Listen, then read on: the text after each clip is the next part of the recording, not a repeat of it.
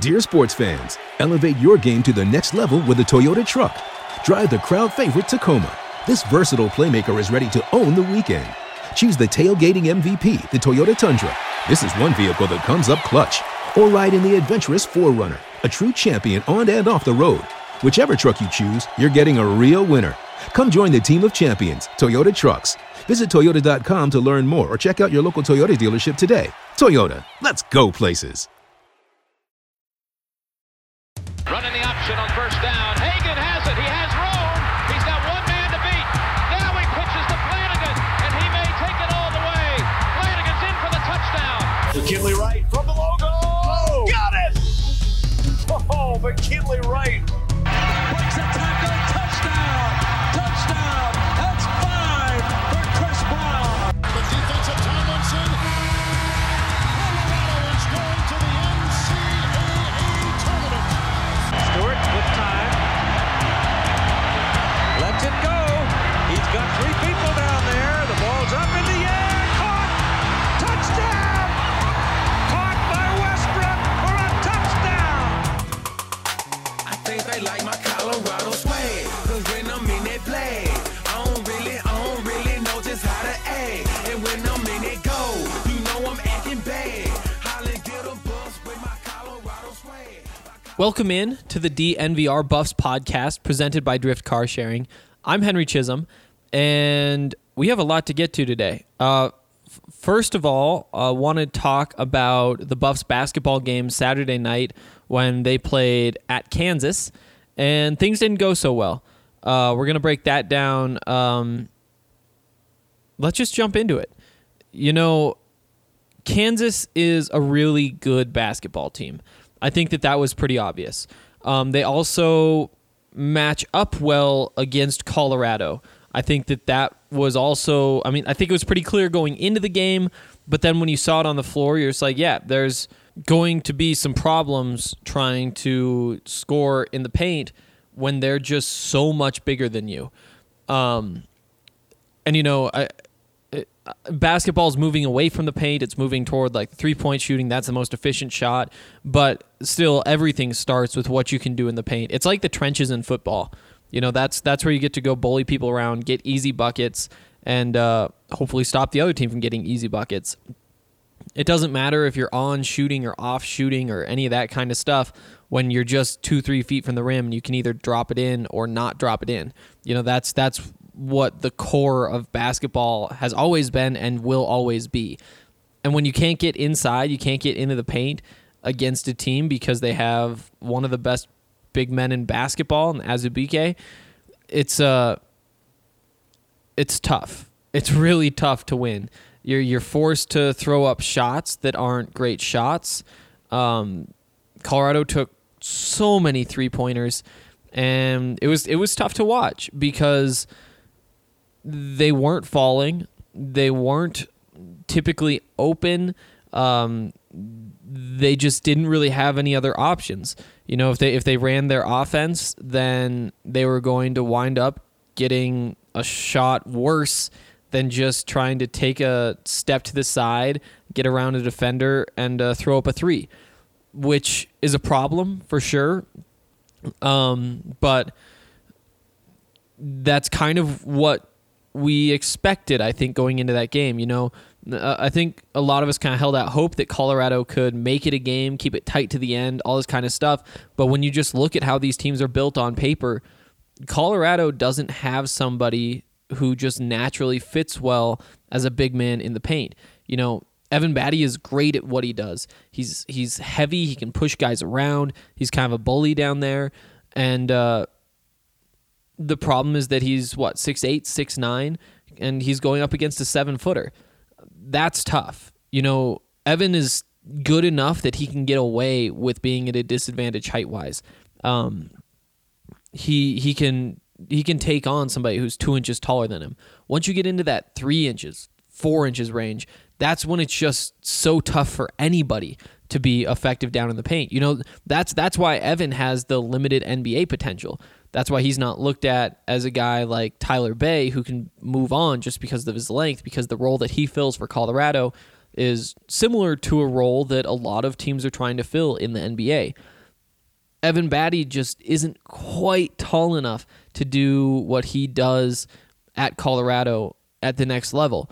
Could be a great international player. Could probably be like a good G League player. I'd be interested. I don't watch enough G League to see how he'd fit in there, but it would be very difficult for him to stick in the NBA just because of his game. And he was going up against Azubuike, who's a guy who's going to the NBA. He's just so long, so big, so tall that he just has every advantage on Evan, except that Evan is just so skilled.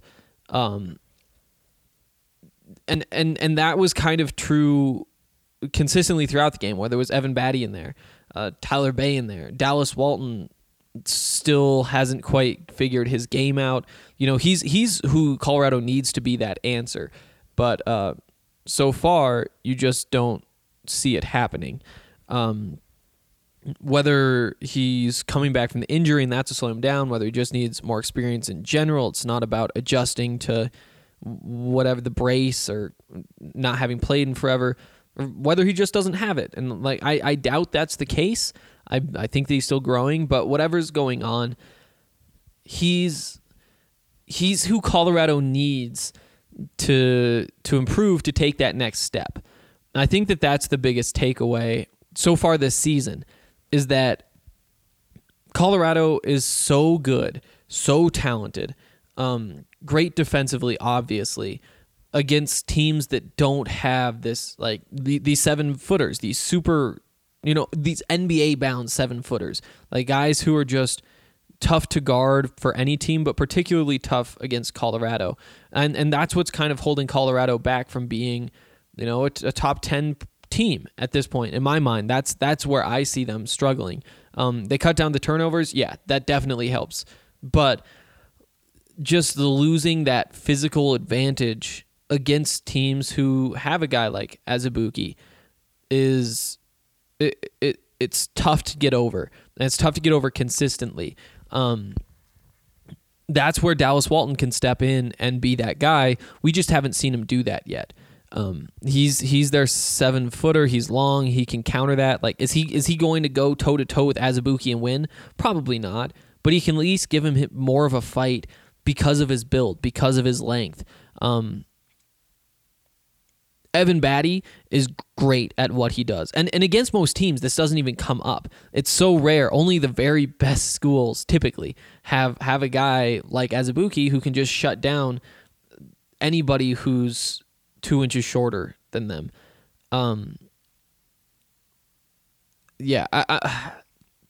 This team is going to be able to beat any team that's ranked outside of the top 10. It's just when you get up to those top tier schools that it gets really hard. They can't afford to have those turnovers. Tyler Bay needs to be the best player on the floor for either side. Those margins for error just become so slim when you play a team like Kansas, and that's what we saw play out on Saturday. It's just that they couldn't quite do enough to keep it a game, to keep it competitive. With a few minutes left, they were still only down 12, 14, 10, something like that. And you're like, you know what? They still could make that run. The problem was they just hadn't given you anything to make you think that they were going to make that run. You weren't thinking like, oh, they're going to get hot from 3. They're about to get there. Look at this. They're starting to bully them in the paint. Now they can get a couple buckets and build off of that. That's the tough part. And, the holes have been very obvious through the first 7 games. The turnovers are a mess. They don't have a big man. Like, they have good big men that you can use to win a Pac-12 title, but they don't have like national title big men. Tyler Bay is great, and he can serve that big man role, but it's the same thing where maybe he can defend a guy who's 6'11", 7 feet tall, just because Tyler is that talented, even though he isn't that size. But once you get up to that 7-footer range, that's just really tough to do for anybody. Kansas was just the better team. I think that is what was so obvious on Saturday. Kansas was just better than Colorado, but they're 7-1, and they're still building. It's really easy to write this team off after seeing what a team like Kansas can do to them. But then you have to remember, Kansas is the number 2 team in the country. They're legitimate national title contenders, and Colorado isn't playing its best basketball. Who knows how much better they have to play to beat a team like Kansas, to beat a Louisville, to beat a Duke, but they're kind of bottoming out right now, in my opinion. It's tough to see them playing much worse just because they are struggling to hold the ball. I mean, those turnovers, again, especially in the first half, were just constant. It was so. They had 5 turnovers in the first 5 minutes, something like that, and just kind of continued. And eventually, they slowed it down. Only 17 turnovers. They actually won that margin again for the 6th time in 8 games. Kansas had 21 turnovers. Yeah, that sounds right. Yeah, so 17-21 in turnovers, and Colorado's posting the most turnovers per game at like 14.5 in the Pac-12. They were worse than they typically are, and still won the turnover matchup. That's how good the defense is. Just need to get that offense clicking. Just need to make it scary. Get shooters. Get guys who can get to the rim. Get secondary ball handlers. It's frustrating. I think it's most frustrating because we know how talented all these players are. And for me, it's different. And I was actually talking to Ryan about this earlier, Ryan Koenigsberg, because I haven't gotten to see what this team looks like when things are going well, when everything's clicking. I kind of compare it to the Nuggets, where it's the same thing, where like my roommate just moved here from Milwaukee, and so he didn't really watch the Nuggets all that much. Like, he caught a couple games, but he didn't see what they were last year when everything was clicking and all the passing was just like beautiful and the offense was one of the most efficient. And now he comes in and sees what the Nuggets offense is doing this year, and it's just absolutely nothing. It's one of the worst in the NBA, and you can't figure out why, because everybody's back. And I think that's kind of what I'm going through with this Buffs team, where I've heard about how great they can be, and I've gone back and watched some of it so that I can like have an idea what that looks like. But I haven't actually been able to see it with my own eyes, see it play out in real game situations in front of me. And I can start to see, though, how all these pieces could fit together. When you have a guy like McKinley Wright, who's a good score-first point guard, like he should be the creator. He should be trying to get to the rim, feeding off to Tyler for, dunks, all that kind of stuff. Like, have him as the backside. Like, you have Evan Batty in the post who can be facilitating, but they just haven't gotten the right balance. They haven't gotten the spacing right, and it just seems like they're on top of each other.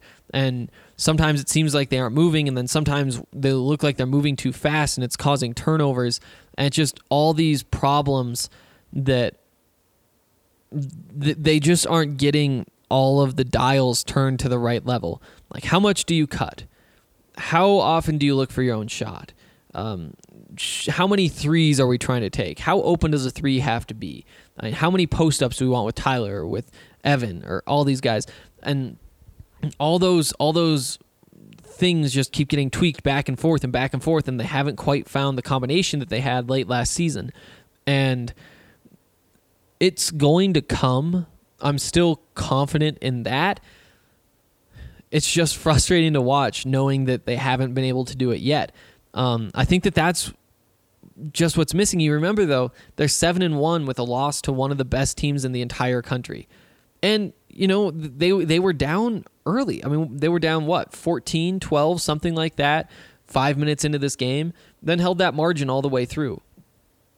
They just can't afford, against a good team, to get off to that slow start. And who knows how things play out if that doesn't happen. It's just so close. I really thought that they could give a little bit better run to Kansas than they did. And that's what's frustrating. Turnovers were a problem. The shooting on 3-pointers, 7 of 34.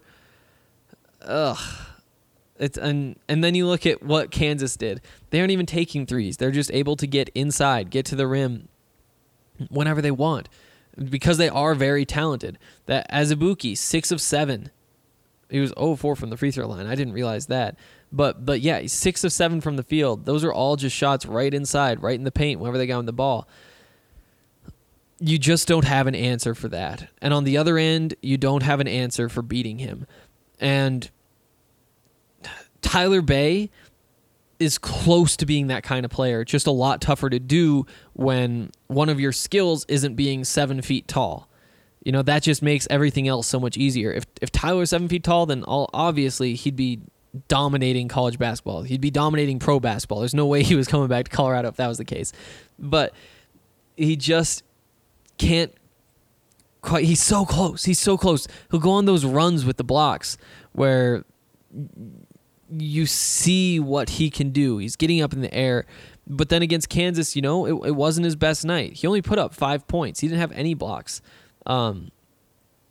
Again, that's just a tough matchup for Colorado. And I think tougher than a lot of the top 5 teams would be. But again, those are the teams that are going to have that size that forces Colorado to look elsewhere, to not score in the paint. And as much as I think that the 3-point shooting has improved, like Tyler can take 3-pointers. He can make 3-pointers. The one he took on Saturday wasn't my favorite, but you know, McKinley Wright, he can take some, but again, not necessarily his strength.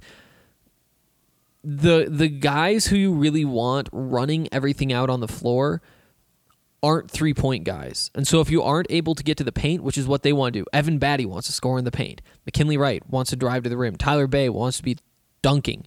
You know, that's what your team is built on. When the other team just has a 7-footer, a very talented 7-footer that they can throw inside, all of a sudden you're asking your next tier of players to take over the game by knocking down 3-point shots. And obviously you want Bey and McKinley and all them to be doing that too, but they aren't 3-point shooters. That's not who they are. Tough matchup, tough game. I wish that they could have given Kansas a better run. I think that late in the season, once Colorado has an identity, then maybe they can. Right now, though, with the way Colorado's been playing, it's not a surprise to see that they lost 72-58 to the number 2 team in the country. Again, that's not all that bad either. I think rankings should be coming out here soon. We'll see what this does to Colorado. They were 20th. I could see them anywhere from 21st or 22nd all the way down to being one of the first few teams out of the rankings, depending on how the voters took this game. I doubt the fall is that big just because Kansas is so good. Now Colorado will host Northern Iowa Tuesday night, which will be a pretty big game. Northern Iowa recently has been in the tournament pretty consistently, I believe. Good team, a team that Colorado should beat, though. We'll see if there's some hangover from this loss. Then Friday they go up to Fort Collins in what should be, I think that could be a surprisingly good game. Maybe that's not surprising to you guys. Colorado State is not as good as Colorado, but again, they're at home. It's a rivalry. Anything can happen. I think that's most of it. 20% from 3, 30% field goal shooting. Just got to do better. You got to knock down the shots. You got to get better looks. Defense holding Kansas 72, like not great. But if the game had gone differently, if Colorado was in it, things might tighten up a little bit. It's frustrating. It's definitely a frustrating time for Buffs basketball. I do think that as soon as they find their identity, they'll be good. It just hasn't been established. What are they? They almost got too excited about the 3-point shooting and want to becoming like a flashy shooting offense when they're downhill players. McKinley Wright's a downhill player. Tyler Bey's a downhill player. Then Evan Batty's kind of the foil to all that, but again, he's a big guy. He's trying to use post moves. He's trying to do stuff inside still, even if he isn't just a put your head down and get to the rim type of guy. That's your identity. And I think that they've been too eager to try to get the ball outside, to try to change their identity, because they do have the shooters that they could make that work. And we've seen nights where the 3-point shooting's on and it's looked great, but that needs to be secondary. That needs to be building off dominance in the paint. And they just weren't anywhere near close to establishing that against Kansas. So those are most of my thoughts. That was a little bit jumbled, all of it, but that's kind of where I am coming away from the Kansas game. I still think they have a great shot winning the Pac-12 title. I think that this game was, it was about what I expected. I think it's pretty much what I said on the podcast, where if you can keep it close, then that counts as a win. And somewhere in this range, I can't remember what I said, but in that 10, I think I said 10 to 12 range, you're still feeling pretty good. Then 15 or more, you're like, eh. But you know what? They're a good basketball team. They're going to get better. How many teams in the Pac-12 would have lost by 20 to Kansas? And that's what you have to remember. Notch a couple more wins, get out of this month. I think they could still do it with one loss. That Dayton game is going to be huge, but go into conference play with maybe the best record if things continue the way they're going.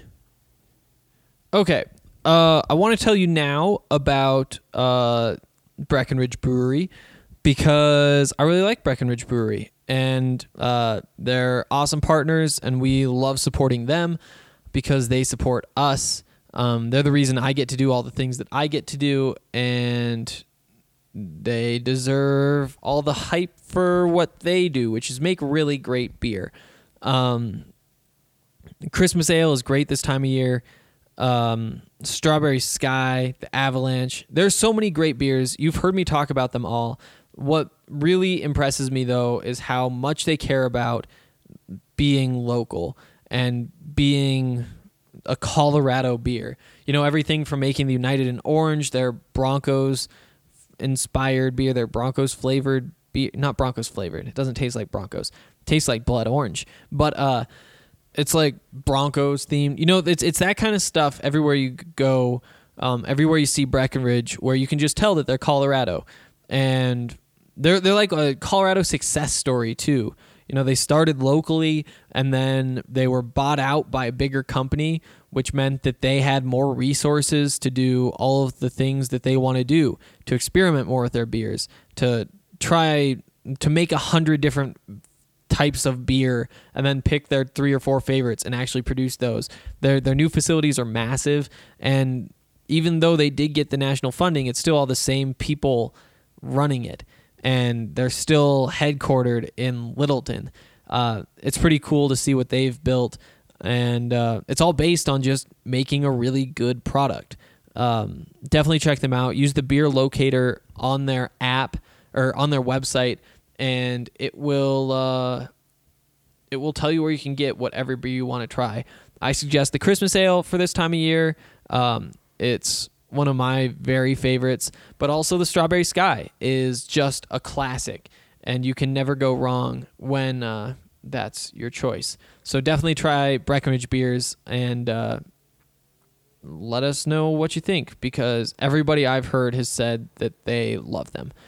Okay, next up, I want to tell you about another local business, and that is Denver Rubber Company.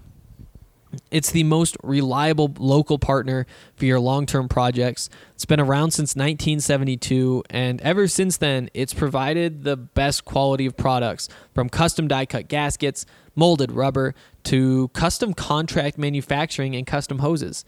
Guess what? Snow is coming, and might even be here. It kind of keeps going back and forth between being here and being on the way.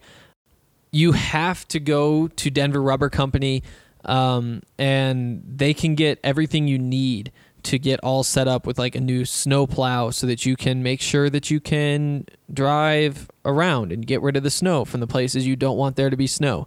They can cut to size, pre-slot most snow plow rubber. The blades can be cut to any length. They can be slotted for mounting to meet your exact specifications. We checked this place out a few weeks ago, and it was incredible. They've created so many different proprietary materials that make up the inside of wind turbine blades. We even watched them make the machines that cut the material that you use in bulletproof vests, which is kind of crazy because, like, if it can stop a bullet, it should be able to stop whatever you're trying to cut it with, you know? It's all cool stuff. They custom make all of it, and if it's not exactly what you want, they can make one specifically for you to fit whatever you need. Anything made of rubber, all different sorts of rubber. They're family owned. They're loyal to all of us, and you should call them today if you need like snowplow stuff, gaskets, hoses, any of that. 1-800-259-0010, or you can go to drcfirst.com/DNVR. Okay. Next up, I want to talk about some football stuff. And let's see, when was this? This would have been Sunday, maybe? Or must have been Sunday. That Colorado, the football program, had its football awards. So they're actually a whole bunch of awards. I didn't realize they give out this many awards, and they like give out their letters. It's like their end of the season banquet. MVP, as you might guess, is Laviska Shenault. You know, that's kind of actually a more interesting selection than it was in the past. He won it last year as well, just because he didn't play all that much. And so, like, is Laviska Shenault in 9 games, or let's just call it like 8 games because he like half played so many games. Is Laviska Shenault in 8 games more valuable than somebody who was on the field every snap for 12 games? I don't know. Fun debate. The team went with Viska, which I think is fair because as you run through this roster, there aren't many MVP candidates. You look at quarterback, because that's typically where an award like this would go, most influential player, all that kind of stuff. It works in quarterback's favor. The quarterback, Steven Montez, had a really up and down year. He wasn't their most valuable player just because he kind of he had some bad games and may have even cost his team some games. He looked really good when he played well, but the bad I don't know. The bad doesn't cancel out the good, but when you're talking about the MVP race, it definitely cancels out too much of the good for him to win that award. You look at running back, I think Alex Fontenot actually could have been considered for this one. I think that he was very consistent throughout the year, so many good games. I think that he improved throughout the season as well, even though he did start with a huge game against Colorado State. I think you could argue that he was more valuable to this team than Viska. You take Viska off this year, what changes? Definitely a lot of things, but is it as much as if you take Alex Fontenot off this team and throw Mangum and Deion Smith out there? I don't know. I think that could be debated for sure. I'd still probably take Viska, but I don't know. Arlington Hambright, Tim Lynott would be in that conversation. Oh my goodness. Okay, so I'm going to pause all that talk for a second. I wrote a story about the quarterbacks today, which I probably should have plugged earlier, actually. All the different ways that the quarterback race could go, who could end up being the guy this season for Colorado. And one guy who I really singled out was Jake Bentley, the quarterback from South Carolina, set a bunch of records, but got hurt this year in his senior year, and ended up, it would have been a battle for the starting job next year. He was kind of getting some NFL hype before this season. So really good player, graduated, so he's eligible to play right away as a grad transfer. I thought that he was a target for Colorado and included him in my story. I actually gave him like 100, 200 words, something like that. And 2 hours after I post it, he ends up going to Utah. So that was relevant for a minute. Shout out Ryan Koenigsberg for texting me that while I'm recording this podcast. Well, that's too bad. I thought that he'd be a good fit. But it did kind of prove my point in that story that it's hard to land these grad transfer quarterbacks. You never really know what the fit's going to be like. Like, you have to convince them that you're their best option, because there are a lot of schools who like a grad transfer, and that's actually why I ended up saying I think Brendan Lewis is still the most likely option, just because as badly as they want to find a grad transfer quarterback, it's not going to be easy. That was a little side note. Running through the other MVP candidates, though, offensive linemen, it's really tough to give them to, because even if one offensive lineman does his job, if one of the other four doesn't, then it's just like that guy didn't either. You know, you're so dependent on everybody else. It's not as much of a like plus player position as much as it's a don't be a minus. And that's a really tough place to win MVP. You go tight end. Brady Russell played really well, not MVP caliber season though. Am excited to see him going forward. Receivers. Outside of Visca, you have KD, who had a disappointing year. Tony Brown, who kind of cooled off late, but I think he could have given Visca a run for his money. And then defensively, let's start with the defensive line. Mustafa missed a few games. Terrence Lang came on pretty late. Jalen Sami also kind of developed throughout the season. Again, similar to the offensive line, a nose tackle typically doesn't put himself in too many situations where he's like getting sacks, getting tackles for loss. That's not really what you do. You just want to hold your ground there, fill those A gaps up, which he did well. Not really an MVP type thing though. You have to be really good to win it as a nose tackle. Linebackers, Nate Landman, pretty tough season. Improved these last couple weeks. John Van Diest played pretty well early in the season when he was a starter. Akeel Jones came in and then really found his footing late. But again, those two split time. So you can't, if we're knocking Visca, you got to knock them too. And Visca's Visca. Outside linebacker, Alex Changham was good. Carson Wells late, made a couple plays. I don't think either of them can compete. Cornerback, Delrick. Delrick could be an interesting one. I think he could have had an argument just because he was so consistently back there playing. Yeah, I don't know. I still think you give it to Visca, but Delrick might be top 5. Let's call Davion Taylor a linebacker too and jump back with the linebackers. He's another one who played really well, particularly late. I think he's another one who's top 5. Don't think he can compete with Visca because just like a lot of these guys, especially on the defense, it took a while for them to get going. Back to the cornerbacks though. Chris Miller, Mekhi Blackman didn't play nearly enough. Tariq Luckett, KJ Trujillo also really didn't play enough because they didn't come in until a few weeks into the season. And KJ played well, but again, for half the games? Not MVP. Safeties, Mikhail Onu, I think you could make a case. I think he's another one of these top 5 type guys, but he blew assignments just like a lot of people did later in the season. Definitely tightened things up. Also forced a whole bunch of fumbles, picked passes off early in the season, which kind of counteract the mistakes he made. I think he's another guy who you put top 5. Darian Rakestraw split time with Aaron Maddox over the course of the season, so don't think either of them probably get it. Mark Perry played well as a young guy, also didn't get all that many reps early. Could see him winning in the future, not this year.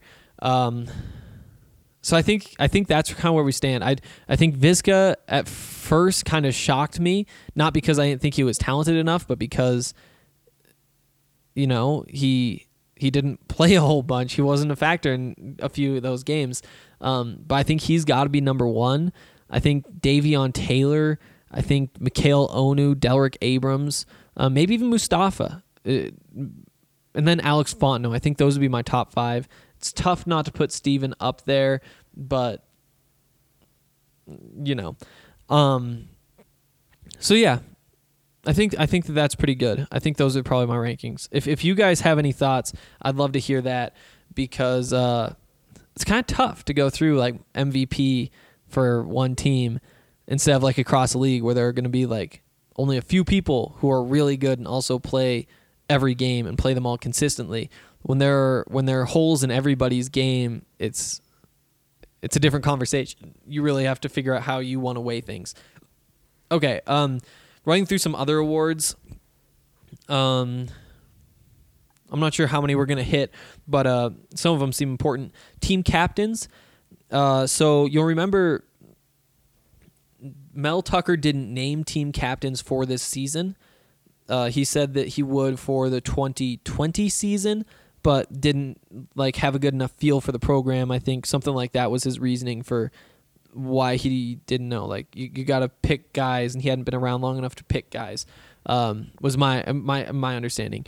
But after the season, because especially when you're like trying to go to the NFL, teams want to know like, were you a team captain? That looks really good. You remember the Broncos a couple years ago had the 10 draft picks, and like 9 of the 10 were team captains at some point, and it was this whole big thing.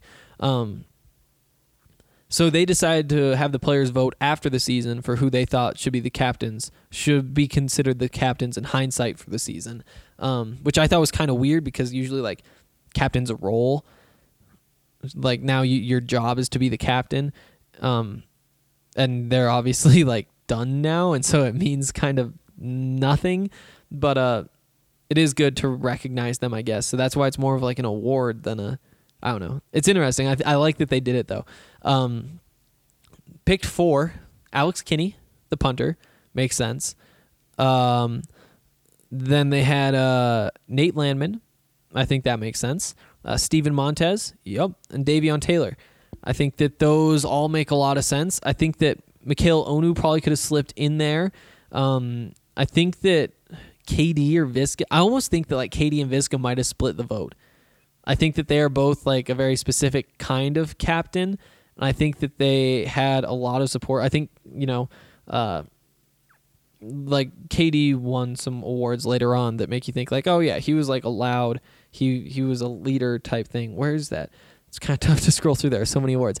KD Nixon. Oh, outstanding team leadership. The Eddie Crowder Award. There's an offense and defense. KD won for offense. Outside linebacker Davion Taylor won for defense. So like that kind of stuff makes you think that maybe Visca and KD split that vote. Visca because he's, the MVP and also a leader on the team. But KD mostly because he is so loud, such like a presence. I don't know. It's interesting to speculate, that's for sure.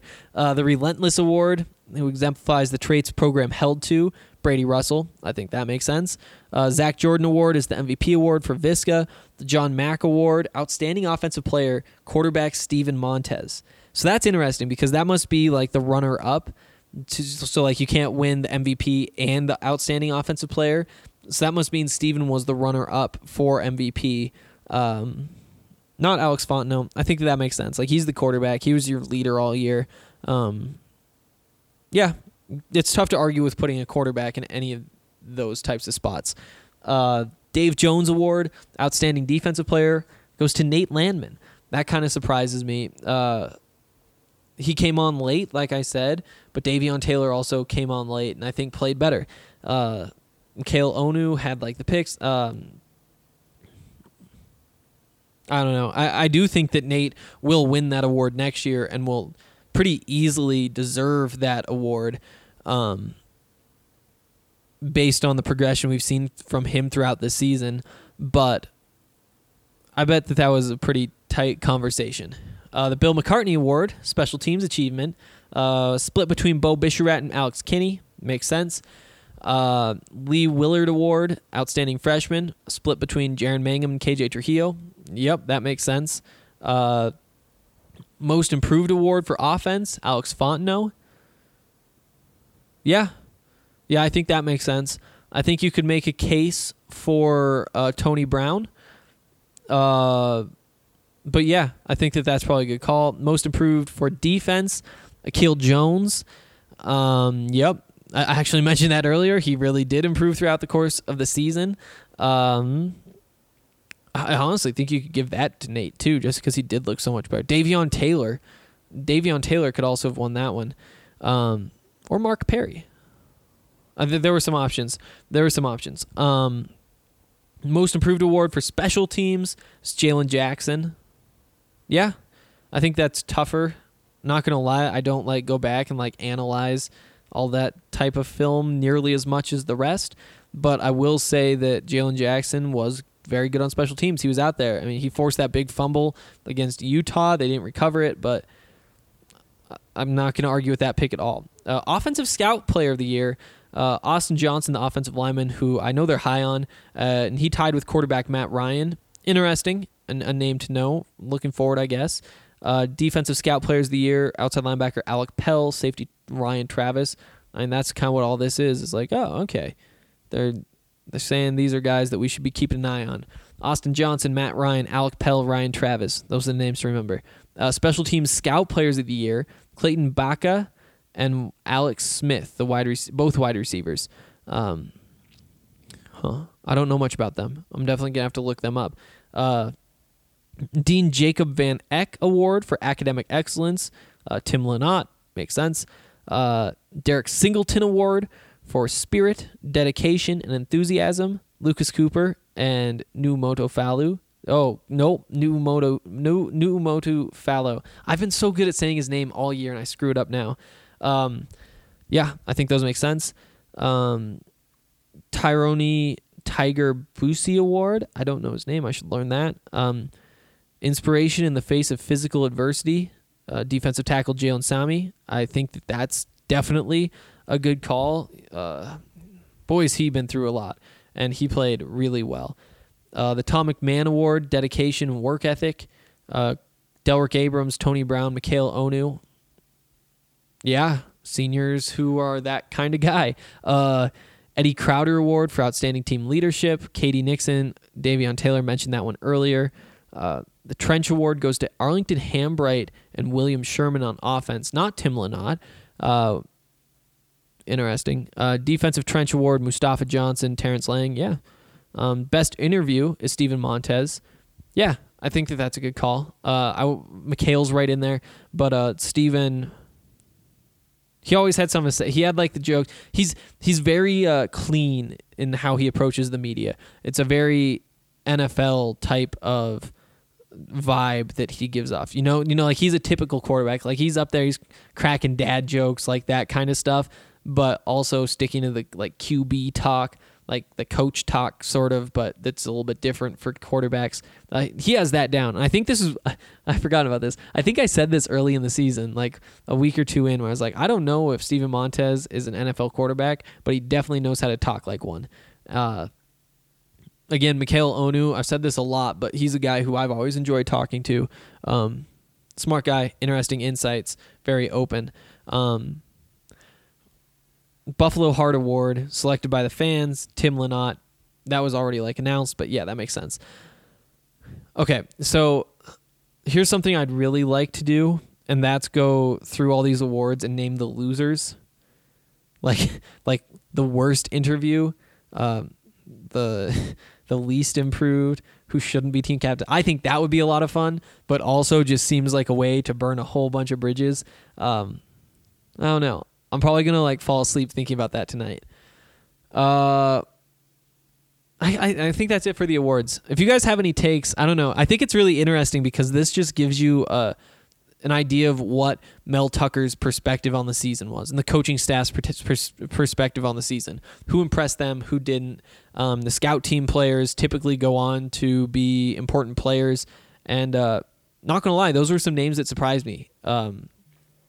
Particularly, I guess the special teams, those receivers. But I don't know. It's weird that it's over. Actually, do I get to talk to you? No, I don't get to talk to you. Ryan's going to tell you about my favorite place on earth right now. What's up, guys? Ryan Konigsberg here, and I gotta tell you about the Blake Street Tavern. It's my favorite sports bar in town, as evidenced by the fact that we had our fantasy draft there. It's where I watched Super Bowl 48. It's where I watched CU win a Pac-12 basketball championship back in the day.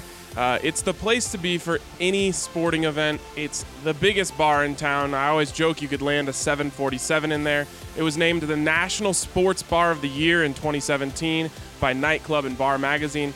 It wins Best Sports Bar in Denver seemingly every year from Westward. Anyone else that's voting, it's the place to be. They've got great specials, and the food is out of this world. I recommend the nachos, the green chili fries, the buffalo chicken wrap. You name it, they've got it. And the location is perfect. Just 2 blocks north of Coors Field, and they have parking. So go check out the Blake Street Tavern. Okay. Love Blake Street Tavern. As I've said before, that's where we went for the Kansas game, hung out with a couple of DNVR Buffs listeners, Silver Buff and Michael Harrison. That was a blast. Yeah, I'll probably be back there tonight, actually. I'm headed out to the Avs game, see him beat down the Calgary Flames now that Landy's back. Really excited about that. Yeah, it's going to be a lot of sports. That tonight. And then tomorrow, Buffs basketball takes on Northern Iowa. Wednesday's an off night. Thursday, I'm going to the Nuggets-Blazers game. Friday, the Buffs are in Fort Collins to play CSU. Saturday, there might not be much going on. I don't know. Lots of sports. Sports everywhere. They're my favorite thing. I do think we got a comment today. Let's jump into that. Forgot to pull up again from STR1BS Stribs. Make that one an I. Stribes. I don't know. STR1BS. Let's see. What did he say? He said, "Is it rough knowing that no matter how good the Grizz are, that they'll run into the buzzsaw that is NDSU?" No, I don't know. I don't know. I think. Actually, let's just jump back real quick. For those of you who didn't watch the Montana Grizzlies play Southeast Louisiana, first of all, what were you doing with your lives on Championship Saturday, missing out on that classic? Montana won, as you'd think that they probably should, against Southeast Louisiana, put up 73 points on them. Samori Touré's gotten a bunch of ESPN attention. The Grizz receiver, he is so much fun. But he put up 303 receiving yards with a few touchdowns, broke Randy Moss's FCS playoff receiving record, single game. It was a blast. NDSU, famously North Dakota State University, where Carson Wentz is from and a whole bunch of other really good football players, they win the championship pretty much every year. Here's the thing about Grizz fans. So now they're down to 8. It's a tough run. You know, they have Weber State up next. That's a game they could lose. Then they play James Madison. That's a game that they should lose. And North Dakota State is definitely a game they should lose. It's tough, but I think that Grizz fans may be just a tiny bit more confident than they should be in their football teams. I think that stems from like the 90s, early 2000s when they were just dominant. Like they were going to national championships. They were winning national championships. They were really good. They were like a dynasty. And things have kind of fallen off, but we still think of ourselves as like the Alabama of the Northwest, which is a joke we're making a lot, but kind of buying into it, like the Alabama FCS Northwest. I don't know. But because we see ourselves that way, you go into every game thinking like, oh, we can beat them. We're Montana. North Dakota State, what do they even do out there? Like just sit in the field all day? I don't know. The answer is I wouldn't bet on them to win, but you could see it happening. It takes one football game. Dalton Snead is so good. The quarterback, Samori Touré, obviously. Dante Olson, best defensive player in the FCS country. And he's going to be a stud in the NFL. College football playoffs are just so much fun, and you guys are missing out. And I feel so bad for you, and I want this to be a thing. You know, NDSU, sure. Yeah, they're probably going to win. You know what? I guess FBS doesn't have a total dominant team like that right now. Alabama a couple years ago was. Clemson kind of snuck in there. then right now it's a little more open than it's been with Ohio State and LSU and maybe Clemson competing. But it's about the same level of imbalance in FBS as it is FCS. You'd see the top team there's usually like one really good team and then another team that's like joining them that kind of rotates. It's been NDSU for the last 5 or 6 years, probably about the same time as the Alabama dynasty, with James Madison rotating in. I think they've won one of those titles. Eastern Washington giving him a challenge. And then hopefully next up is Montana. But I just love playoff football, and we need more of it. Actually, Championship Saturday was a lot of fun. This is the first time that I've really closely followed the FBS season and then followed like the conference championships, and it is really meaningful, which is nice. There were so many of those games that had college football playoff implications. These games were deciding who's going to get in there. I still would like to see just like an 8-team playoff instead of all these teams saying, well, if we win, then we'll probably get in. But if we only win by a little and this other team wins by a lot, they might get our spot. I just would love to make it super clear at this point in the season who's in and who's out and let them play like that instead of playing, Wisconsin or like Oklahoma trying to beat Baylor by enough to offset. I guess if Utah had won, Utah winning by a little, like all these different scenarios where instead you could just say, hey, here's how we decide which of these two teams is the best. Instead of comparing them against two different teams, we just let them play each other. That'd be fun for me, especially because like you just want home playoffs. Like the home atmosphere is what makes playoff games. When you think back to the NBA playoffs, even like you think all these fans, they're wearing the exact same color shirt and it's like super hostile. And same thing in the NFL. You have like the Bills fans that one time they made the playoffs, like breaking all the stuff like they do. And like that's where all these cultures come from, is like the playoffs when they are more themselves than they ever are. It's so much fun. It's so much fun. That's just missing, and it makes it feel like you're just playing in some generic, like, let's throw these kids down in Georgia for the Peach Bowl and have them play there. It's like, why are you having them play where people are going to be less into it when you aren't going to have this entire city just out of their minds excited about this football game? Just imagine like Boulder before a playoff football game. It'd just be insane for a week. Then you get like other schools, like who's actually in there? Ohio State or Clemson. Those places just turn into parties for so long. I don't know. That's what football is supposed to be about, not about just taking them out to some random city, random stadium, throwing a third of the stadium is fans of one team, a third is the fans of another, and then a third is just random people who like football. And all of those people are super rich. They aren't the kind of people, well, not all of them, but most of them are very wealthy. They aren't the crazy diehards who, it's just a very different vibe at those games than it's supposed to be for games that are that meaningful. And like they're still fun and there's still a lot of energy, but there should be nothing that compares to that. Like the college football energy combined with the playoff environment is just incredible. I'm going to keep making this point for another month. Okay.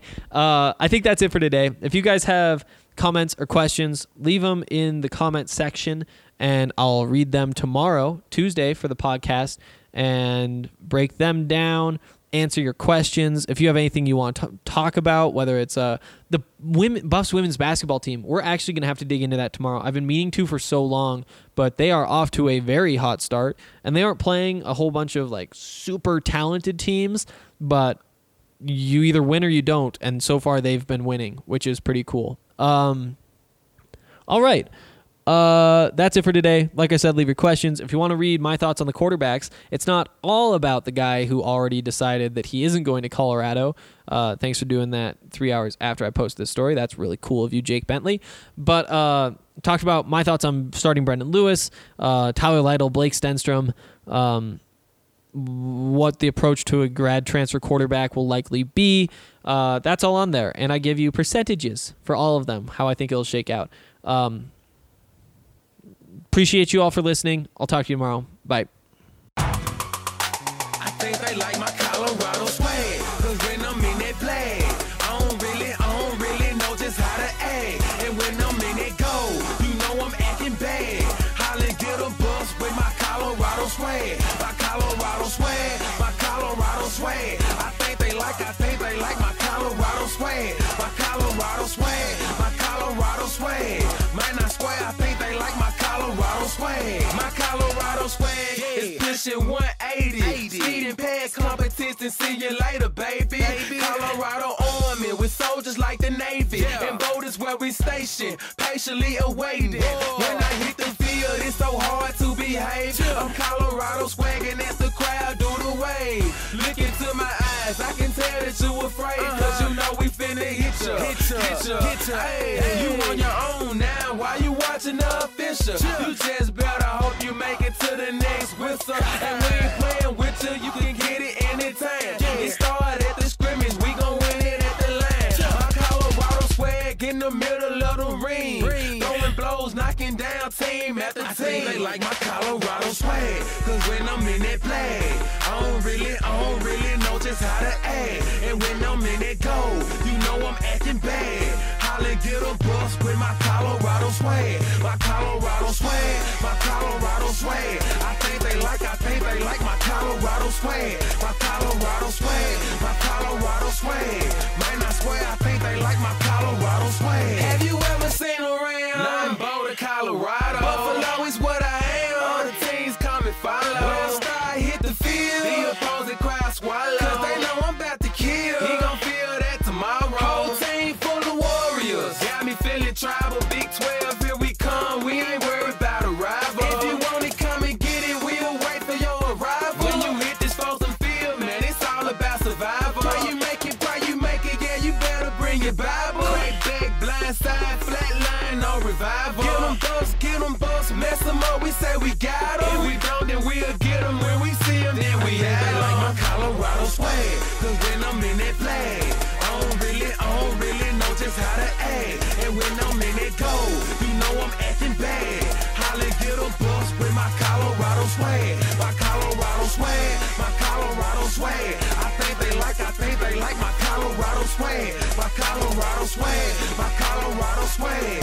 Man, I swear, I think they like my Colorado swag. I think they like my Colorado swag. 'Cause when I'm in that flag, I don't really know just how to act. And when I'm in that goal, you know I'm acting bad. Holla, get a bus with my Colorado swag. My Colorado swag, my Colorado swag. I think they like my Colorado swag. My Colorado swag, my Colorado swag. Man, I swear, I think they like my Colorado swag.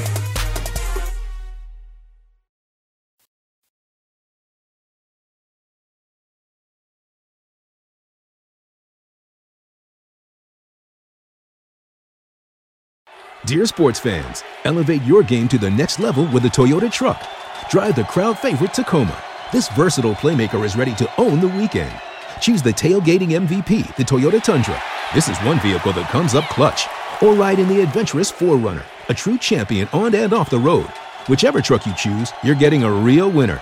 Come join the team of champions, Toyota Trucks. Visit Toyota.com to learn more or check out your local Toyota dealership today. Toyota, let's go places.